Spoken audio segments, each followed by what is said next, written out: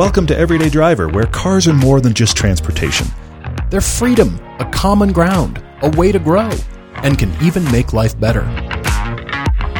We're here to help everyone find a car they love. And discover all the ways they connect us. I'm Paul. I'm Todd. And this is the Car Debate. It's cold here. It has all of a sudden gotten cold. Yes. I've still got the all seasons. You do too on the cheap sports cars. Still yes, the all seasons. The all we need to seasons fix are on. that because those are going to be winter cars. You know, I actually drove the Z4 in the extreme cold right after it snowed. And this is that fall thing in the mountains, where it all of a sudden is really cold and it snows, and then it warms right back up to 60. We're going to be 60 for the next 3 weeks. Fall is great. It's nice and warm, and then super cold, snowing, and oh yeah. So I on winter, purpose took out the Z4 on some errands with the all-season tires. As you should have. Exactly. All-season tires and open differential. Just to try that out. Now we need to get the winter tires on it because the open differentials all season is not a great combination. I watched a Camry slide through an intersection. All four tires locked up. Did you really? Oh, yeah. Fantastic. That's sort of the welcome to the weather change. Yes, exactly. Hey, everybody, remember winter driving? Yeah, remember this? You see, I saw a pickup up here at the intersection. I saw a pickup off the road on Sunday, and that was fun. But I'm selling the SLK to anybody who will listen. I have them get in and just row through the gears. Yeah. Just check out my manual. It is awesome. It is very cool. It's mechanical linkage, and I can't wait to share the license tag when it comes. Yeah, So I have mine soon. on. We have our piece coming up good. on fixing those cars, fixing the immediate stuff that was wrong before our big road trip. That piece is coming up in about a week. And then all the future stuff, because we're realizing both cars that we bought were bought in warm states, warm climates, Arizona and Florida. Yeah. And here they are in Utah and not used to the cold. And as I learned from the Phaeton, Awesome. random things just decide when you have an extreme cold shift. They just decide, you know what, I'm done. I'm giving up. I'm done. Temperature does So that will change. happen for This sure, is the yeah. whole reason car manufacturers do hot weather testing, and then they take those same cars and do cold weather testing, and let's see what breaks, and then they have to re-engineer it and figure it out. And then they're bought by somebody who is either in just Florida or just Canada, and it never sees the other temperature. Yes, exactly. Well, so we do have the 2021 Sienna, the Toyota Sienna minivan. We do. You might have seen my postings on Facebook and cool Instagram. I think it's cool. And for all of you naysayers who are thinking it's ugly, let me give this to stick in your craw. When can I say nay? Anyway, go on. Sorry. Anytime. Okay. Fine. I figured you'd not like it. But think of being a designer on the team and tasked with making a box cool. You've got to meet more functionality than style, but yet it still needs to sell. And the reason we buy things is because they look cool. Or Yes. they look cool to our eye. It's all subjective. I also think there was a designer on the team That who is was like, I really an wanted issue. to be on the super thing. Maybe I could put super Yes, stuff on the van. I finally learned what the styling detail, what Toyota calls the styling detail that is now throughout their lineup, including the new Sienna. It is the canards, the vertical line that drops off the taillights, same as on the Supra, the Camry, now the Sienna, the Avalon. Yeah. Canards, just like the wingtips on your Yeah. plane that you fly, the canards out at the wingtips. It's cool. And the front end was inspired by Japanese bullet trains. And I will say, if you have ever been to Japan and seen any of the Gundam figures or any of the anime or whatever it is, it is so much visual information. All the cars there are crazy. It makes the Sienna look sort of like, so you guys restrained yourselves, huh? Exactly. Well, I can see Good that. job on holding back. If you're in Japan at the mothership, you're going, that passes for a car? The Velfire minivans. They're an S-Class inside, and the exterior is sort of like, what? Yeah. How did, They're an anime chrome character. and they are, yeah. It really They're is amazing. And so you look at those first, and then you come back to this, and you think, oh, yeah, pretty restrained, pretty nice, pretty exquisite. And it was entirely designed in the U.S., the Ann Arbor and the Newport Beach Calty facilities, both of which I've been to, so cool facilities there, and built in Indiana. So it is, I like it. I like its aggressiveness on a box. It is aggressiveness on a box. It but can't it's the just super be design another on the box. boring. And for that, I say it's a win alone. Okay, Not to all right. mention the features, but there is a test drive coming. We are about to shoot that tomorrow. And there are features. This is not It's a cool. featureless I've van. never been excited about minivans. I've never cared I'm still about not them. excited, but I am impressed. So But it's an interesting discussion. I'm excited because I look at this thinking, well, shoot, what if I were on the design team and I was tasked with making something interesting and keeping my job by making it look cool and it sells because it's well designed and functions, and it's great to drive, all that kind of stuff. For a minivan, that's hard. That's a big task. I take your point. Yeah. So from that standpoint, I think the designers did really well. It's a minivan. Mm-hmm. It's no longer a minivan. It's a van. There's nothing mini about it. It's a good point. No, there's no mini. There's a you lot can of space. park cars inside this thing. Yeah, well, but it is that shipping container idea of storage where we've got a box. Let's make the box as efficient as possible. Look at the stuff we can do with a box. And let's be honest, driving a box, not interesting. But that's not the point. The point is, look what we can do storage-wise with a box. Right. Exactly right. And that is meeting the design brief. So if you think it's ugly, I challenge you, send me your sketches. Send me your ideas about what you think would be. Don't send me your sketches. I am just going to back away from the email address if people are sending you sketches. I'm going to be like, another one for you, Paul. No.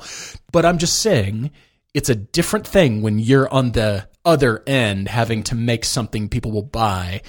It's really easy, just like in anything. It's easy to criticize films and food and everything else and be like, this tastes like cardboard. Do you eat cardboard? We make a living criticizing, actually, is what we do. But yeah, I take your point. But I'm excited again because I think, what if that were me? Mm-hmm. Well, that's successful. And okay, you did the canards on the mini. And wow, that's aggressive for a box. Yeah. Ballsy. Let's do that. Keep it going. That was bold. Good job on trying that idea.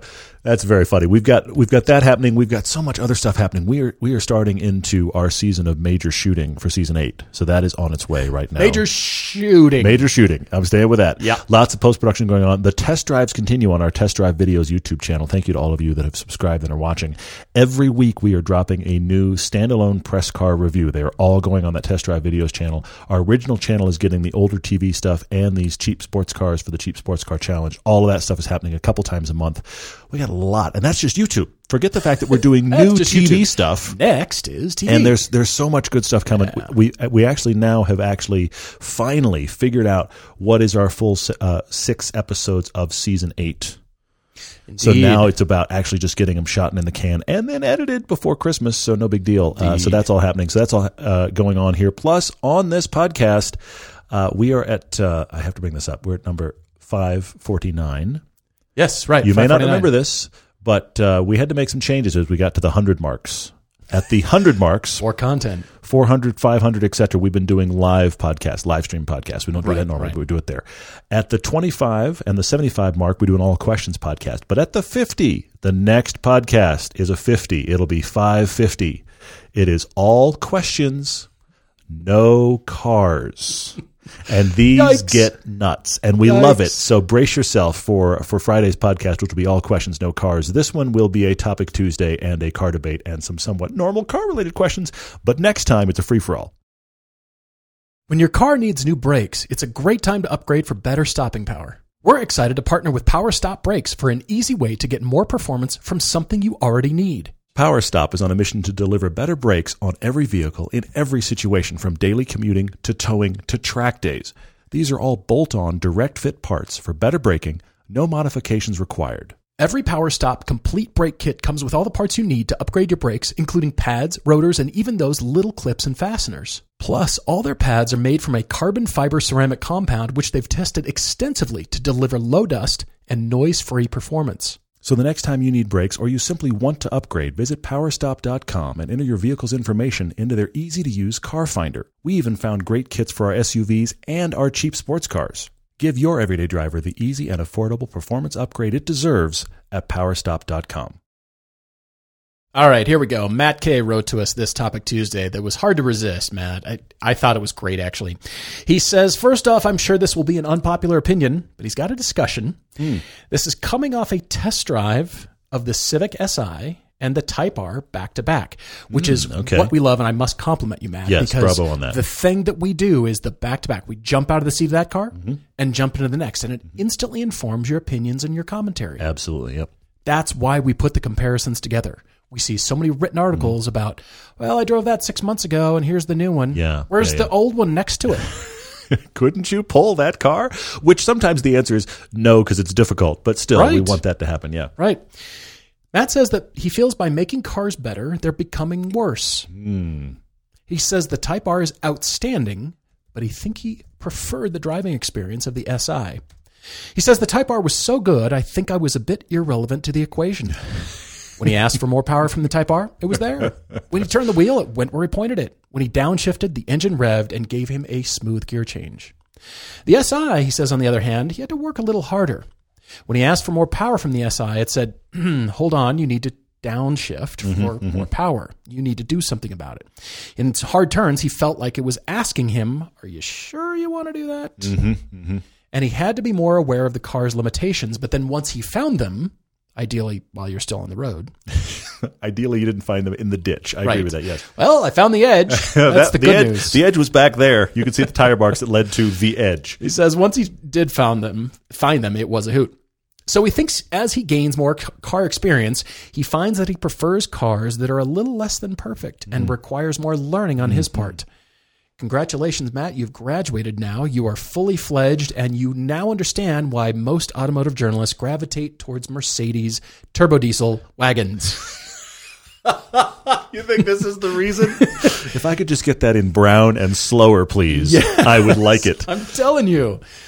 So he's, looking back at some of his favorite cars that he's owned, and he says they all had flaws that he had to work around. He had an EP3 Civic Si. I believe that was the early 2000s, 02 to 05 is what I believe that was built. He said this was understeered like crazy. Didn't rev as high as the other VTEC motors, but it felt so light and lively that it didn't bother him. He knew there were better generations of the Si, but that didn't matter much to him. His Focus ST had crazy torque steer. Power peaked at around 5,500 RPM, but he couldn't just help push it. Yeah. He could have gone with an RS and eliminated all of those problems, but it was just too much of a race car to be enjoyable. And then his 98 GLX VR6 had a pretty vague gearbox and clutch, but it was great to thrash. He says, I'm sure the GTI was better, but there's just something about driving a sedan instead of a hot hatch that he just said it put a smirk on his face. So what are some other cars that we feel are in the shadow of better cars, but you just like them more, but because they require more involvement on your part, the driver? Many. I'm going to start off with the one we discovered early in the show, and we got a lot of hate for. We got a lot of misunderstanding. It was a car that everybody knew was the best car. I know where you're going, yeah. It is the Nissan GTR. No slight to this car. It is astounding. Todd got back from a drive after taking a friend and saying, I just did a corner at 100. I'm not sure the car needed me along. Agreed. And then I drove it and it clunked and thrashed. This was the 09 car, by the way. It was a red 09. It was press car from Nissan, and they were new, and everybody knew everything about them and how fast they were on the ring. And for $80,000, they would thrash every Porsche ever made. The greatest thing ever. And Bugattis were terrible, and they sucked in comparison to the Nissan GTR. But hang on. Okay. The GTR in that era, 09, is the same thing as people drag racing Teslas against everything now. The GTR was driven out and into a drag race against everything. Yeah. And by and large, beat everything. And look, I'm not even talking after the tuners got a hold of it. I'm just saying they just kept putting things against the GTR, and the GTR winning, so much so that Porsche quickly came out with a updated version of the Turbo 911 so it could beat the GTR. It was beating everyone. And then going. The Camaro got really good. The Corvette got really good. The Viper ACR started really going fast on the ring. Lamborghini stepped up. That car pushed every other car manufacturer, like Tesla is pushing every car manufacturer, kicking them right in the... Absolutely, and pushing them to go reconsider their product line, especially Volkswagen, who can't pronounce diesel anymore. Diesel? What? Which? I'm sure. I don't know what that word is. I'm sure it's all about electric, I'm going to tiptoe out onto some very thin ice. Uh-oh. It has to do with people. We've all met that beautiful girl and that really handsome guy that are amazing to look at. And then you talk to them and you start to get to know them a little bit. You're like, I don't want to be around you. There's not much here. There's either your personality or the way you think and talk is just, you're just not attractive anymore. The exterior is nice and all, but then there's the people that are decent looking or maybe okay looking, but man, just putting off a sexy vibe or just warmth. Compelling. Warm people, or the way they light up when they see you. And their smile is just sort of like, I just want to be around you. Yeah. You're yeah, awesome. You pull better out of me. That's good. That's really good. I just want to be around you. Yeah. Many times that's the person we marry or date. It might not be this super hot whatever because, again, there's, sheet metal's only skin deep, right? Or sheet metal's only, there's more to sheet metal than... I follow you. You know what I mean. Just eject out of there, but I get it. The point is, we see these cars, and it is specifically supercars. I want a McLaren 570S. I would love to be able to afford a used 570S. Okay. And have the next car, mid-engine McLaren goodness, lightweight, powerful, Sure. cool looking. But it's not a manual. It'll do everything superbly, stupendously well. And that's just the 570. That's just the regular Not the old 720 janky or the 570. Senna.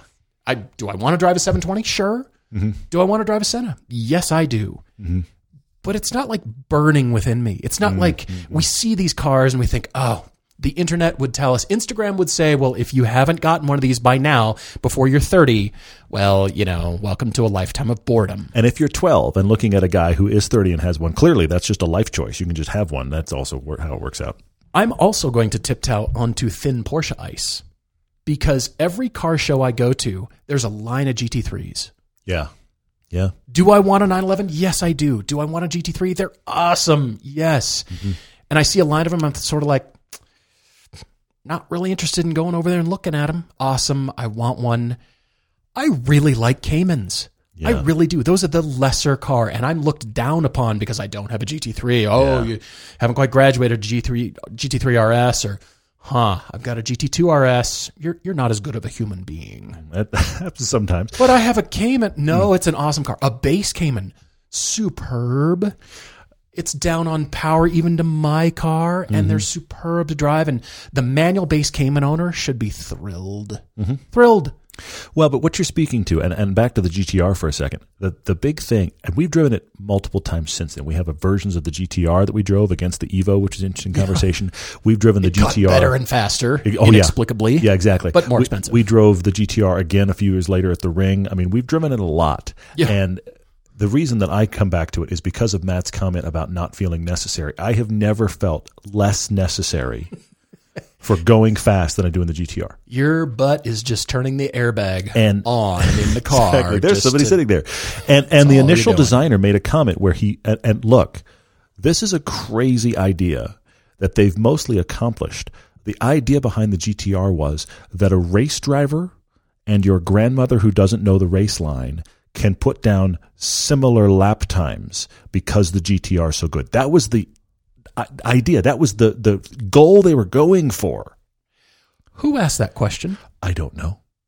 And what from the why? automotive community around the world said, you know what we need as humans is a car that does that. My grandmother needs to put down, lap times within a second of me. But I think this is the convergence of safety, and everything needs to be easy to accommodate you as a driver, and the constant march forward of performance. And you marry those and you wind up at the GTR, which is wildly capable. But, astounding. But probably the most isolating driving experience I've ever had, as far as I'm not necessary to go fast and be amazing. And you put a great driver in a GTR and your jaw dropped. But honestly, you drive the car hard yourself and your jaw dropped. Yeah. So this is back to Matt's comment, and that is I do think there are quite a few cars out there because I think it's broader than we realize. Performance has become so available, and traction control systems have become so good that tons of cars don't need us to be impressive. But I only think, Matt, this is my switch here. I only think it's those of us that have liked cars that weren't good and drove them at the edges of themselves that ever feel like, wait a minute, I'm missing something. Because, and this comes back to the thing you and I were talking about the SSC a couple podcasts ago. We were talking about the SSC, and we were talking about the fact that, Tatar, unbelievable, interesting, fascinating that they did it, but I'm not really lusting after it because I want something I can use. Matt's in the same camp here. Right. The lesser stuff you often can use, and I know, I'm sorry. You can mute the podcast for the next 15 seconds if you want, or just hit the skip button. I understand. This is the reason I talk about the 86. A flawed car. Indeed. but it is a fun car to drive, and it is a fun car to drive at the edges of itself. And you look down and you realize, I'm near the speed limit. If you drive, I'm not at the speed limit. I'm but almost I'm like near there. the speed limit. I can get one of those tickets where the officer might be like, you know what, just slow down a bit. Okay, Just that's not happening in the keep GTR. it down there, the GTR, you blew Tiger. doors off when you went by, and so Yeah. is the case with so many of these supercars. I think when you buy at the upper level now, you're no longer buying something to use. That sounds insane, but you're not really buying it most of the time to use. And I think what Matt's struggling with is wanting to use all that a car has available, and even something like the Civic Type R is hard for a normal person with a normal life to ever find the edge. There is a part of me, Matt, that loves speed and power, and I need that. I've seen that I in you, need yeah. the adrenaline to ramp up inside of me because I'm going so much faster. I'm talking about track driving here. I want the car to pull more driving skill, which means at the limit, beyond the limit. What is the, I'm going faster than I ever have, and can I control the car? And that to me is, I'm working on my driving skills. I do love that. And I do love the 992 911 because it's so much faster and more powerful and capable. And I do want to go experience that. But then why are 356 Porsches so popular and attractive and so expensive? And that's the car that everybody wants. It has 90 horsepower, zero safety. Do you remember our conversation from when we went on our pilgrimage last year and we stopped at the Porsche Museum in Stuttgart, and one of the first safety features on the 356 was the Medal of St. Christopher. Yes. This is the reason the magazine from Porsche is called Christophorus, celebrating the St. Christopher medal riveted to the dash as I hope St. Christopher can protect you in the event of an accident because nothing else on the car will. Some sharp metal might pierce you. That was your safety measure, was having a St. Christopher medal, which is Yeah. crazy to think about. I didn't know that until we went on that tour. And then I'm thinking, okay, that was an early safety feature. Yeah. Feature, Misguided, in but quotes. it's a safety feature. We'll go with that. Can we put it on the Monroney? St. Christopher medal. Safety. Now under this car safety. is- There's like a separate bar. Anyway, go on. A new Camry, a new Hyundai Sonata will smoke a 356 in every conceivable category. Yes. Pick a drag race or some sort matter. of comparison Doesn't matter. test. It'll wipe the floor with a 356. I don't care. I want a 356. It's manual, drum brakes, no safety features. The crash structure is pretty poor. It will crash. I'm not sure there's much structure left, but It's yes. just really attractive. Why do I want that? Because of the simplicity, because of the character, because of the flaws, equal character. And I want to experience that. I'm not saying I want to slow down in my driving, but I want to experience cars that are that way. But then on track, I want to experience cars that are mind-blowing. Yeah. And pull that, wow, am I in control here or is the car in control? Who is it? Am I getting better in my driving skills so I feel like I've got some mastery going? Because as soon as you do, you've got that sense of accomplishment. You come That's away from a key. track day That's with a key. sense of accomplishment. I figured that car out in that corner and I can do it repeatedly. It wasn't a one-off. I didn't just hit a hole in one. I'm mixing my metaphors, but you know what I mean. But I'm with you. No, I think that's the key thing that Matt's talking about, and you're talking about it as well. I think we as humans, when we have something we enjoy, we want to have stuff to do in that. If whatever your sport is of choice, you want to be good at it because there's stuff for you to do. Yeah. If you can do it without making any effort, you get bored of it. Now, look, I understand we all like to sit and do nothing.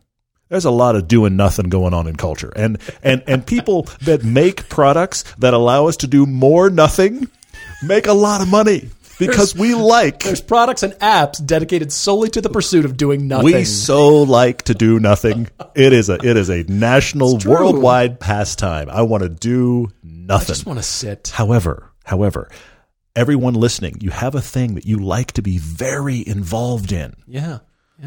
You could be an OCD organizational thing. I mean, literally, it could be something that feels not the least bit athletic, or it could be I am a marathoner or I do Ironman. I don't care what it is. I'm but going to you go have with something- steeplechase. Perfect. You have something that you make genuine effort at, and it's the effort that you find rewarding and keeps you coming back. Yes.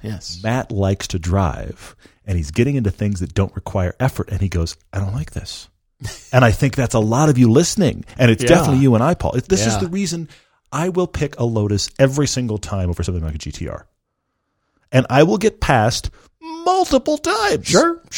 And I'm okay with it. Sure, yeah. Because I know that the guy in the GTR, look, he's a different kind of driver. He's having fun. Clearly, he's out on track as well. But he mostly just kind of aimed and put his foot down. Yeah. And I am busy in the cabin. I am busy trying to get stuff out of that car. And I'm cackling about it. And I get out and I'm sweaty and I'm exhausted. And give me a bottle of water in 10 minutes. I'm ready to go again. I love that. I love that. Look, part of me says, Matt, it cannot have such little power as to make me lose interest. But then I think I want a Karmann Ghia. I want a 356. I want those cars that are just, I want the 914 that we drove from Griot's garage.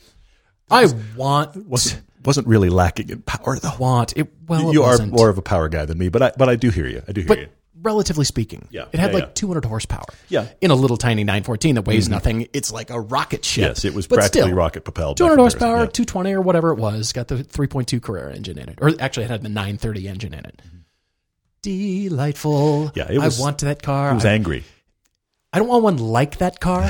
I know. I want that one. That's the hard part, because that car's owned by Richard Griot and it's not coming our way anytime soon. It's a lovely car. Yes. Anyway, I love stuff like that. But then I love my Cayman, even though 340 horsepower, a Nissan GTR, most modern hot cars will smoke that Cayman. You destroy me whenever you have the chance on the track because you have so much power than me, and there is a whole level beyond that Cayman that is just hunting down. However, when you and I have driven the Ring and Spa, which is a sentence I can't believe I get to say, but it's true. When you and I have driven the Ring and Spa, the last time we were there, we drove Cayman GTSs on Spa.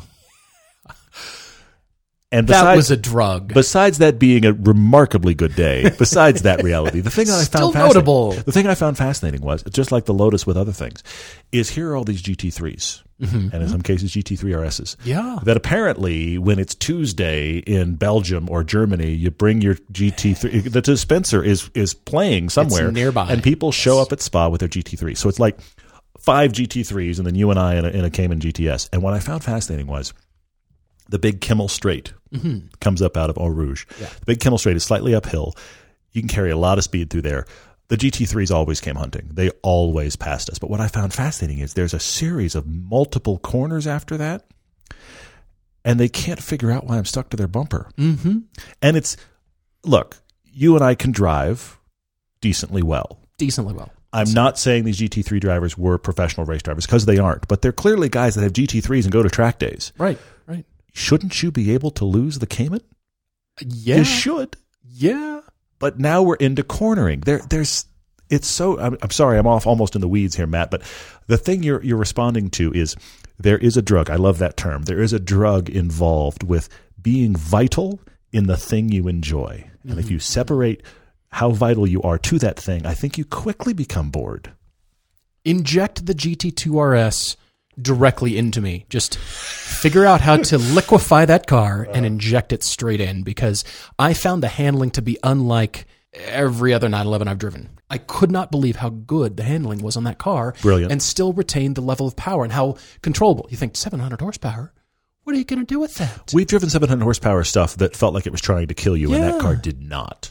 And it was amazing. And I want that level, but there's a part of me that also just wants I just have to extract what I want, because at low speeds, it still won't give it to you. You got to, above 40, okay, then we're starting to get some, and then the feeling comes, and then you're going, wow, between 50 and 70, it's like amazing, or something. 100 and 170, that's the problem with these big boys, though, is the scale of speed that you have to accomplish to really start to feel like, oh, now I'm doing something, is multiples of the general speed limits.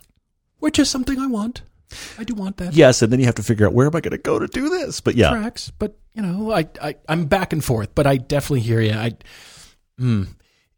That definitely affects our car buying decisions, and that's why we put together episodes like the middles, because they're very valid, especially when you start to consider price, but what fun is to be had. That's why we're always looking from a 2021 Sienna minivan The XSE actually has a different suspension than the rest of them. Dun, dun, dun. But pretty interesting. Matt, you found something interesting here, and that is find the performance car of the lineup.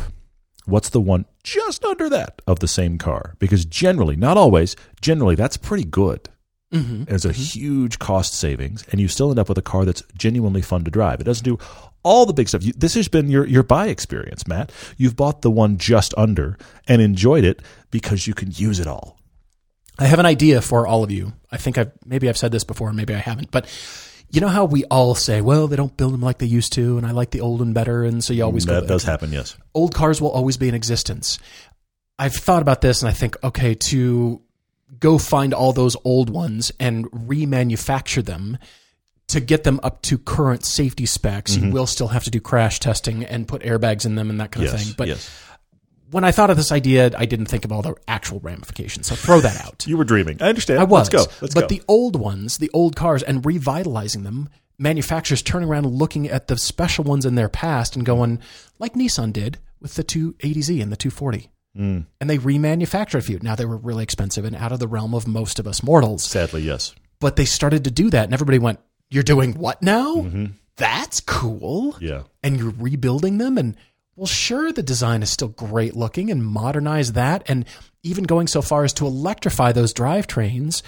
And we've got the old style, which is so approachable and wonderful, and we love that with new mechanicals and new stuff, and it drives well. But you don't have to drop a huge V8. Doesn't have to be a big block V8 in it. You don't have to go that far. The electric motors can be detuned. I still keep those old cars around, and that's why we still love the old cars. That's why everybody will still discover old cars and go backwards. There's something to master there. Yeah, there is. And as performance gets more and more toward, well, just hit that pedal, you'll be fine. There's nothing to master. You just got to strap in. When you want to spend some time washing your car, but you're short on time, Griot's has 2 new ideas for fast and easy washing in your garage or driveway without rinsing. Try the Rinseless Wash and Wax Kit or the Waterless PFM Spray-On Car Wash Kit from Griot's Garage. They're both great if the weather's gotten colder outside or you're an apartment dweller and you live in an area where hose and bucket washing is restricted or inconvenient. You'll get a perfect wash, indoors or outdoors, in a quarter of the time it takes to wash a car normally. These kits are the no-hassle way to keep your car looking really sharp. Griot's Garage products are 100% guaranteed, and all their liquid products are made in the USA. When you're ordering at griotsgarage.com, remember to use the code EVERYDAY for 15% off liquids and 10% off everything else. That's Griot's, Griots. Enjoy the finest quality car care products you can buy at griotsgarage.com.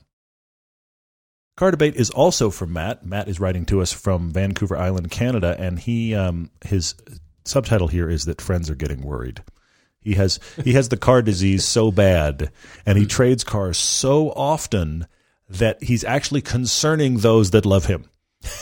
Wow. All right, Matt. He's got a $45,000 Canadian budget. He can go to $60,000, but he'd rather save $15,000 for another bike come spring. Okay, I see where we're going. All right, yep. Matt is 36 years of age. He's owned many cars. Everything from his first 1978 Olds Cutlass Saloon that he did put a 454 big block in. Sure, why not? He delivered pizza for Little Caesars. He says many tires were destroyed. Delivered pizza quickly. This pizza smells like asphalt.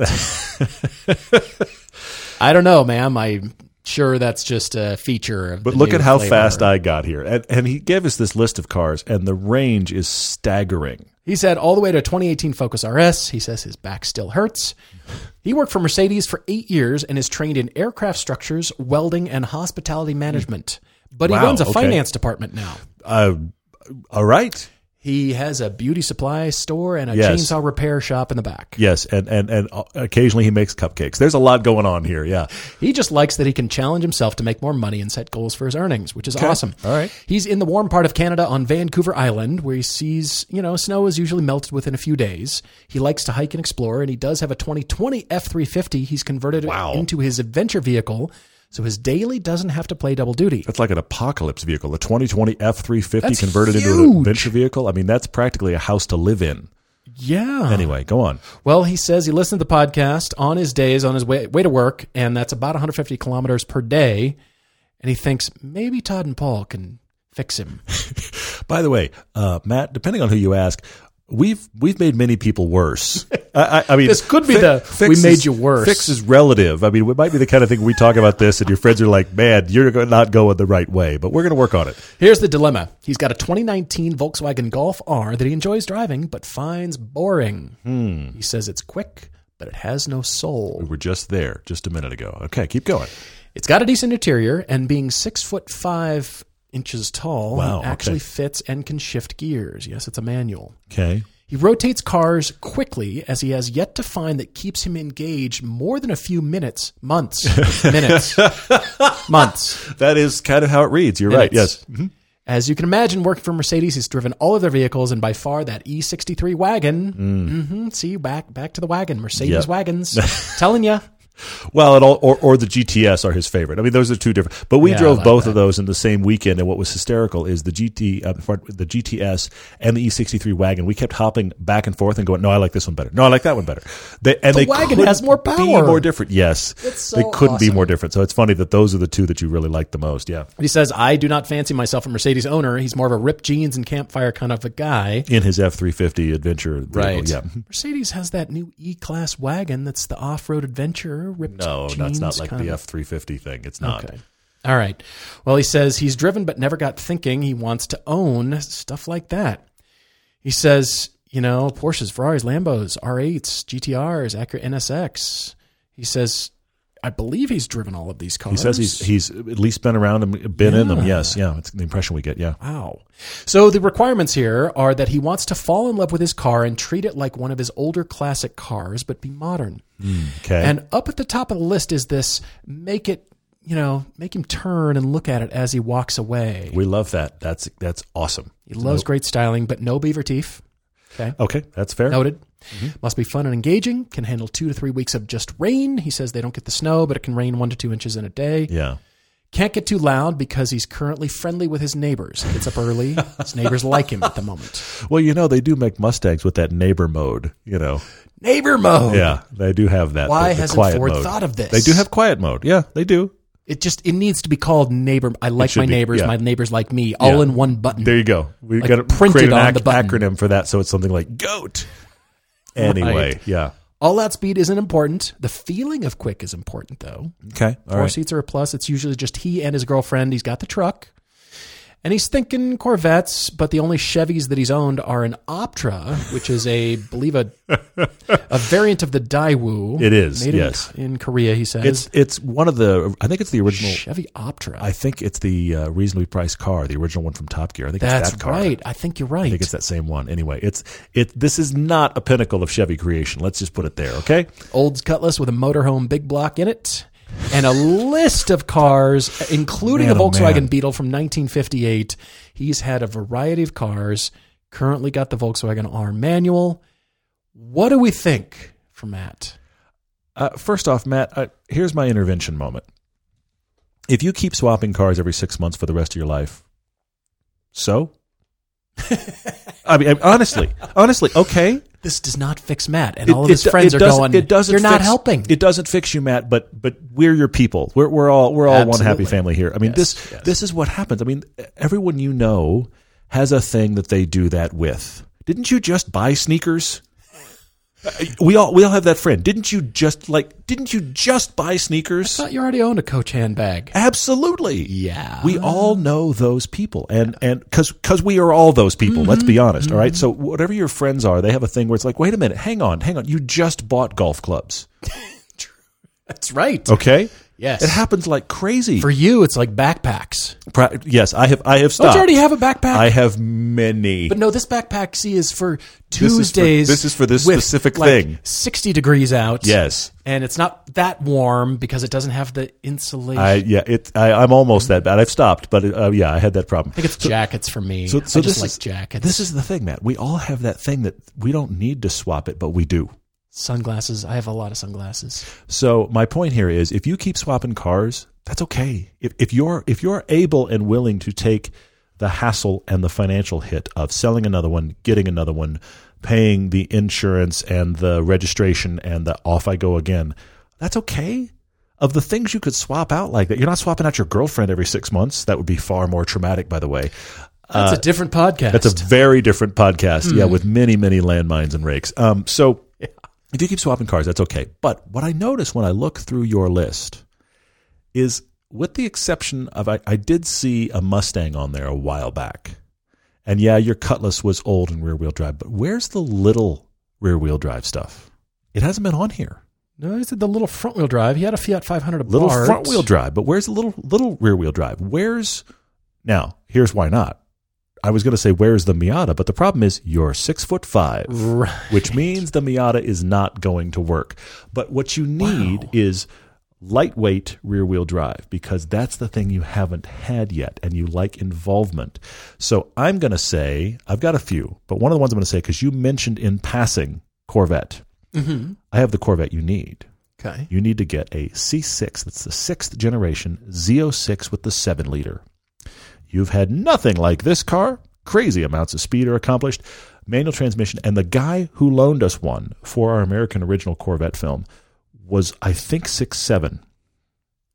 That's right. He was Sam. He was huge. Sam was really big. That's right. He was And 6'7" or 6'8". He was at least 6'7". He was way up there. Yeah. Because you and I are not small people, and Sam dwarfed us. Yes, okay? he did. And that was one of the jokes, is that Sam is a great guy. And one of the things he does is he will actually go around to Cars and Coffee and make jokes with the owner and be like, can I just see if I can get in your car? People were like, I don't want my car And squished. we talked about it with my Lotus, and he was like, I'm not even going to try because it's not going to happen. But he likes to get into people's cars and take photos of him crammed in their car. But what was great about it is this C6 Z06, he bought it, he fitted it perfectly, and he drove it like crazy. And they are great cars. I mean, the seat was all the way back in his car. Todd and I'd get in and be like, I never had to put the seat forward. That never happens. Never. We never get into cars and like, we should pull this seat up. But that one had to come way up.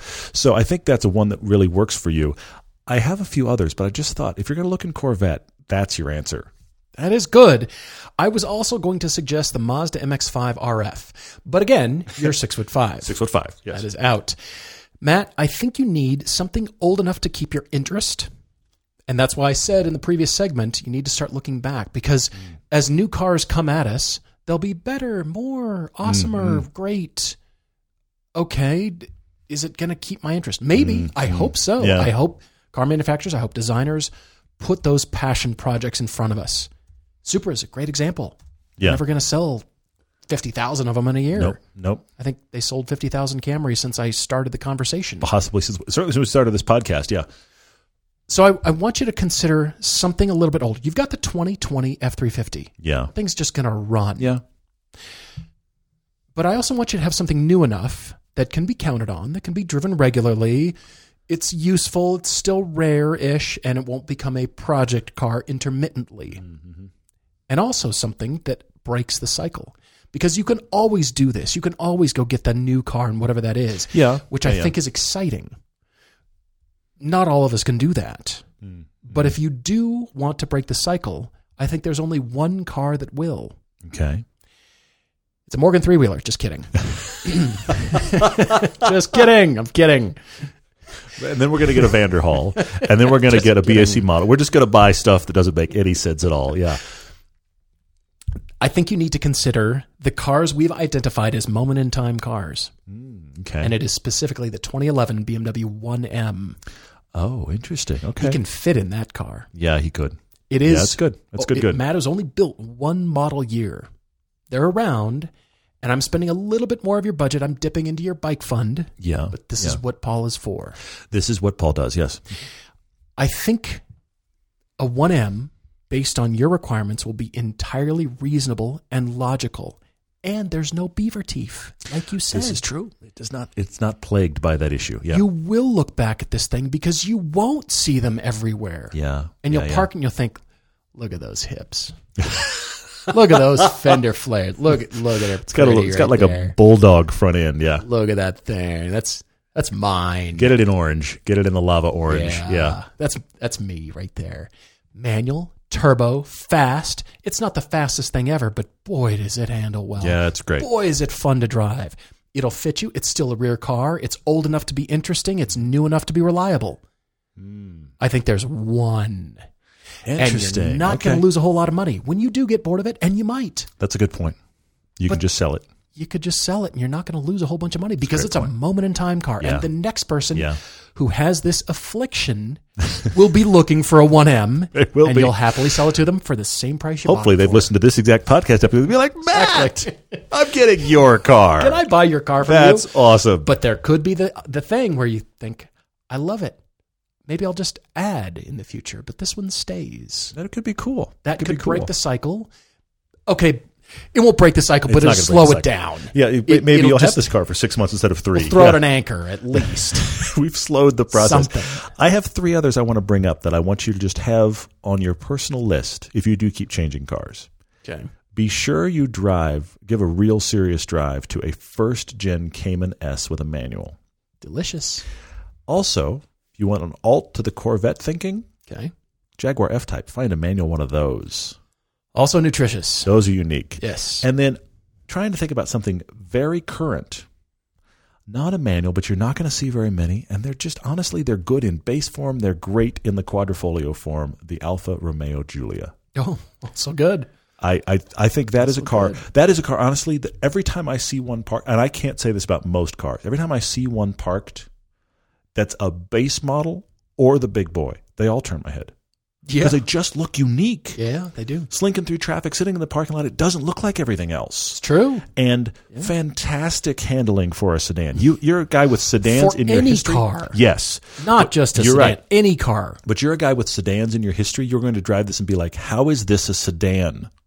Mm-hmm. It handles really well. How is this a sedan? Now it's not, because it has 4 doors. Now it's not a manual transmission, which is a bummer. But you at least need to drive those guys. I do like your 1M thought, which made me ponder. The problem is we're getting more into project cars. Spend his bike fund. But it made Spend the me bike fund. ponder, get yourself a first-gen M3, the E30. Oh, Not fast. Not fast. that's an even better version But of what if I'm you- suggesting. But the 1M is something that I think he could just buy, drive, when he's done, get rid of. Yeah. The E30 may wind up in a world of, oh, it needs this, which may be a problem here. As long as you drive it, it doesn't sit, and it has to be. Yeah, see, that's But the balance between it becoming a project car and it's sitting. That's hard. Versus I can just start it up and go to Yeah. wherever. Yeah. So the thing about the Yeah. E30, it's a little less usable. I like the 1M. That's one of my very favorite cars. I like the 1M a lot. But the thing about the E30 is I feel like when I drove that E30 M3 for the first time, I was just besieged with the momentum car. Yeah. Because totally. it's not powerful. Totally. But you start getting it screaming, you start getting it moving, and it has this weight shift and this body movement, and you're like, I can drive this and I can enjoy it. So I think you'd fit in that car too. That's another oddball. Please let us know what you get. And if you've got your own Topic Tuesday or car debate or car conclusion, please write to us. I think you know where to write by now, but I'm going to tell you anyway, everydaydrivertv@gmail.com, or on the website, up in the top right corner, under the About tab, which is about Everyday Driver and Todd and I And other things, Chance yes. and Edgar and Yep. everybody. You'll find the contact button. And then while you're there, there's a YouTube tab. It's the second one over from the left. Yep. And you can find the Test Drive channel, which is gaining subscribership, which I'm thrilled to see because very we've got cool. a lot of stuff coming that hopefully you can use in your driving homework. And I love that the catalog is building there. So please subscribe to the Test Drive channel. It's the new Test Drive Videos channel. So that is our second YouTube channel on there. And that's where all these press cars that we're getting, stuff the manufacturers want to sell. And we love driving them just because it enables us to talk about those cars to you on the podcast when you're thinking about buying large expeditions, Suburbans, minivans, sports cars, fun cars, whatever that is. It helps us help you shop. Take a guess at the one thing we can't get enough of, car stuff. That's right. That's why we love Haggerty Drivers Club. Starting at $45 a year, you'll get 6 issues of the award-winning Haggerty Drivers Club magazine, which is chock full of interesting reads and beautiful photos. You'll also get access to members-only live stream on topics that range from car values to automotive history, DIY tutorials, and a whole lot more. Plus, membership comes with tons of automotive discounts from big brands, including Deal of the Week, which is always an exclusive deal that only lasts a couple of days. If you love cars, and we know you do, this club is for you. Learn more at haggerty.com/everydaydriver. In the questions, Cutler Colin99 wrote in on Instagram and said, is there a reason why we don't review any Mitsubishi SUVs? What is that reason? We've had a few. What is that reason? We've had a few. We've talked about them on this podcast. They're not good. That's really Did you hear that? That's really the takeaway here. They're not good. We even had their Outlander every box checked upper end PHEV, $43,000 if I recall. and honestly, here was the thing about it. We both had this conversation. We talked about it on the podcast for a while. There was nothing fundamentally wrong with it. I feel like we could both see on the whiteboard, like the imaginary whiteboard on the wall, like every box that was supposed to be checked, that was supposed to accomplish. It had done all of them. And yet there were better ones out there that checked every box. That was the problem. I know the people have written to us. There are Mitsubishis out there that are being bought new because Mitsubishi is giving great discounts. And but to be a really great discount, they need to pay me to drive it. well, the problem is it was just disappointing when you compared everything it was in the market segment. And that's why we haven't done a whole lot of coverage on them. Plus, they don't sell that well to begin with, so that we don't get a lot of them anyway. But we have had two in the last probably year, and both of them we didn't like very much. Mm-hmm. Bob Savanich says, in Britain, there seemed to be an increased interest in Ford Transit vans that are factory enhanced to be near luxurious. Saw it on a Motor Trend show. Have we heard anything about a van resurgence here in the USA? Not particularly, and not outside of the minivan buyers. And that segment is pretty tight. It's pretty cutthroat just because it comes down to functionality, and price is such a factor when buying new minivans. Even now, the used market for minivans is really just, it's slicing it thinly. I just don't think that vans are going to be coming back. I mean, you think from a business perspective, and those Becker vans, those Becker Automotive Group, those are, the top end Learjet kind of vans. Remember the Good Times van? Good Times van. My wife's parents had a Good Times van growing up. Yeah. What? They put a mattress in the back so one parent could sleep while the other one was driving, and she'd sit back there and watch the TV. Good Times van. Good Times. Yeah. I see the SUV thing continuing to proliferate and morph and turn into other weird things we never thought we would want or need to buy.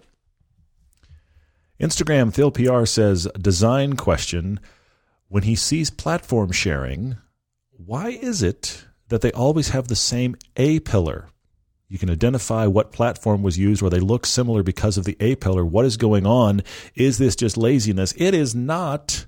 It is because the front quarter of a car from the A-pillar forward is the part, that's with the firewall, that gets crash tested. Mm-hmm. If you would like Expensive to make do that. a car off of that chassis and you change the A-pillar and the firewall forward, the crash tested part, guess what? You have to do the crash testing again. So, and that is wildly expensive. I'll give you a crazy example. The early Zondas, I believe, were this case, but I know the early Koenigsegg's were in this situation. They weren't sold in the U.S. because they didn't want to crash enough of them to pass the regulations to get them in the U.S. And the Lotus Elise was here on an exception, by the way, which I think about where my ankles are in that car and how I am the crumple zone when I'm beside an 18-wheeler in that car. Because you are the airbag. I am. I'm certainly the crumple zone. Yeah, I am involved. So the point here is, if you're going to take a chassis, what's the one that I can't think of the name of the one that was built from the Mustang chassis? Panos, Danny Panos. Those cars were built from the Mustang chassis, and you can see the Mustang A-pillar and windshield look in that design, and they had to design something that was built off of the Mustang chassis. Otherwise, they had to re-crash test it. So when there is platform sharing here, that stuff's not changing. Continuing with the platform sharing discussion, question from Open Mike Knight on Instagram asking, he says, most folks talk about specific platforms and which car companies use ones for dedicated cars versus sharing them throughout the models. Is there a site that consolidates all this information? How do people know which platforms are shared and where they're manufactured? Besides the marketing briefings, it might not even be in the marketing briefings. Yeah, you have to dig many times. My question to you is, what good would that do? I don't know of any particular sites that say, all right, here's the new car, it's built on this. Wikipedia does some good stuff, but it's, obviously contributed by the people that know and have gone up to look up that information and kind of aggregate it in one place. Certainly, that's what it's for. But as far as all the new stuff, here's what platform is doing this. Does it affect your buying decision? Interesting. Or does it ultimately matter how well the car drives? Do you like driving it or not, regardless of the platform? Okay. One platform for all. Okay, great. What differentiates it for you? What are the things that matter? Is it the platform itself? Or is it the chassis tuning itself and the suspension, the way it handles, the way it drives, the wheelbase, the engine, the transverse power layout, whatever that is? Yeah. What matters to you? Because if there were who's making money off that website? That's a lot of work to aggregate all of that and be accurate. Yeah. And then what? I'll save you some time. All the Volkswagen product, one chassis. Anyway, The end. I'm overstating. Alex HC09 says, any thoughts on the 356 Speedster kit cars? He said, why is it the 356s are now going for unobtainium money? They are, aren't they? They're going for $250,000. I've seen them as high as like $450,000. What? Yes. For a replica. No, for the real ones. And that's why he's saying, so what do we think of kit cars? What do we think of the kit cars? The real ones are going for so much. Yeah. Alex, funny you bring this up. I'm not going to share any more than this right here. We actually have one in season 8. So we will be able to share directly. I'm very excited about that. Nage33 says a friend of mine is using a broker to help negotiate the cost of a leased car. Okay. I hadn't heard of this before. I didn't know it until now. Can we discuss it? Does it really save you money? To be honest, I don't know how much money it saves you. Maybe a little bit, but ultimately, you're paying to not own the car. If you have that as a business write-off and you can, wonderful. But that upfront payment is always the sticking point with me. You read the fine print, which you need to on a lease, and it says sometimes $5,000 down. And then you get to pay to not own the car. You get to give us money, and it's still not yours. Okay, that means I need to write this off. That's an expense, and I need to put the mileage on to, that's the only real reason it works. I think it's a way of making money that doesn't do the consumer any good. I don't see leasing as a boon other than getting you into a more expensive car that you couldn't otherwise afford. But the broker thing that he's asking about as well, the other thing I see with the broker thing, and you can get brokers that will buy a car for you versus just lease. They'll negotiate that. I think the main reason those are successful is because you are a person that is either too busy or really, really doesn't want to be involved in the process of fighting with the dealer. You want somebody to be like, I'm going to go in there on your behalf. This is the reason people hire lawyers too. Go in there on your behalf and fight for you to get you the best deal. And you went to work today. You didn't have to go to the dealer. You didn't bother with any of that. This is the benefit of brokers in that regard. I don't think you save any money because you now paid that person to negotiate for you, but you saved yourself hassle and maybe frustration and stress. Exactly. You're paying for it one way or the other. Bobby asks on Facebook, this is an internet question right here. This is the internet at large. Is the RX-8 really as bad as the internet makes it out to be? Bobby, if the internet were right, none of us would leave our houses, and we'd still be terrified because everything is going to kill us all. I mean, let's be honest. True. It's just terrible. This is the reason. I'm going to say it. I haven't said it in a while. This is the reason that there are two groups that I don't think should have access to the internet. I'm going there again.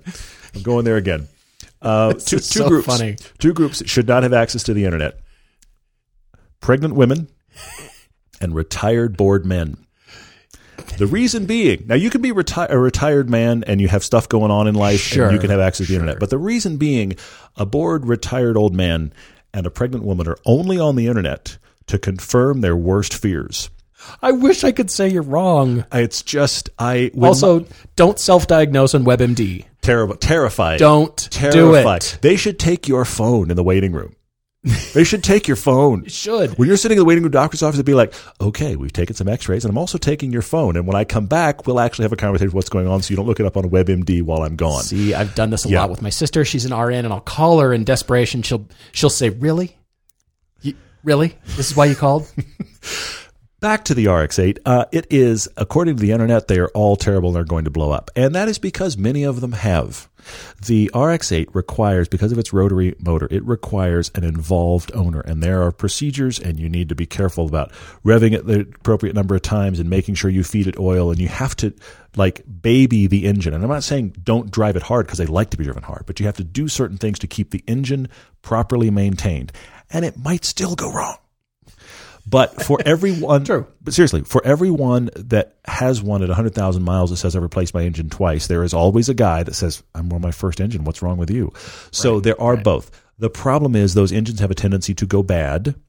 They are, honestly, Mazda's ongoing science project, but they are cool to drive. And dynamics-wise, they're awesome. Get yourself an RX-8 R3. It was the late model performance version. They were phenomenal. Watch our old S2000 FRS RX-8 piece, because that R3, in spite of needing care and feeding, was superb. And they're cheap now. Oh, very. Which is great. Damia on Instagram says, when you're swapping keys with someone for a fun drive, how much seat customization is too much? Do you go full bolster adjustments and fine tweaks, or do you do the minimum to fit safely? Maybe a good thing to investigate first is, does their car have memory seats? And have they already programmed their seating position? If they haven't, go ahead and do that before I change it. Yeah. And then go wild. Yeah, absolutely. But the reason I think you should actually go for the fine tweaks as you put them is because the more comfortable and in charge of driving the car you are, the safer you are. Yeah. If you are uncomfortable and something's just not quite right, and I didn't want to adjust their mirror and I actually didn't see that person back there, that's a problem. Yeah. And when we get in cars, I instruct everybody, get your mirror set, get comfortable in the driving position, and really so you don't have to think about it anymore. Yeah. So it's natural. Yeah. That's before we even turn the key. Yeah. Or push the button. As the case may be. But you know what I mean. But yes, because that does come down to your driving attentiveness if you're not thinking about all that stuff and it's natural. And by the way, with rearview mirrors, everybody tries to point them toward the rear of the car, which is the side mirrors? The side mirror, sorry, yes, which is antithetical. You already have the middle rearview mirror looking at the back. It's doing that job. Yeah. I get in cars and the mirror's forced to point toward the back of the car. I'm like, no, point it out to the side where the blind spot is. That's why it's on the outside side of the car. Yeah. Mark on Facebook asks a question about drones. He just got a DJI Mavic Mini. They're cool, aren't they? They're the really little ones, but man, they're good. He just got one and he shoots some cars with it. He's curious about any tips. Mark, you're going to have to find your own style a little bit, but what I find, for me personally, is I find very consistent, smooth movement. You almost always end up in post with a shot you like more than trying to do something really fast and frenetic. Mm-hmm. Because fast and frenetic, you're probably going to screw it up a few times, and you may, if you're not doing a good job, actually run it into something, but also you just wind up with something that's really hard to time properly. But if you follow along with a nice, consistent move, you can wind up with being surprised by how the world goes by. The other thing that's interesting about a drone is the one you have is not going to go as fast as most cars. So don't make it. Don't try to make it. I got to get as fast as it. Don't worry about it. Do things where the drone is seeing other parts of the world, a tree, a house, a something that gives the perception of speed for the drone is accomplished by something other than the car. And the car is in the scene. So there's the way the ridgeline is moving and revealing the car shows you how fast the drone is going. And by transference, it shows also how fast the car is going because you have this other object that's moving in the frame that gives you frame of reference. Right. All right, two more super quick. Alec Vando asks if we've ever had rust issues on any of our cars. Do you believe it's worth the big money it takes to get rust professionally repaired, or is it better to just let it go off into the sun to the salt gods? We live in Salt Lake City, Utah. Boy, did they salt the roads. Alec, the Expedition has terrible rust underneath the paint on the tailgate. It's bubbly. Yeah.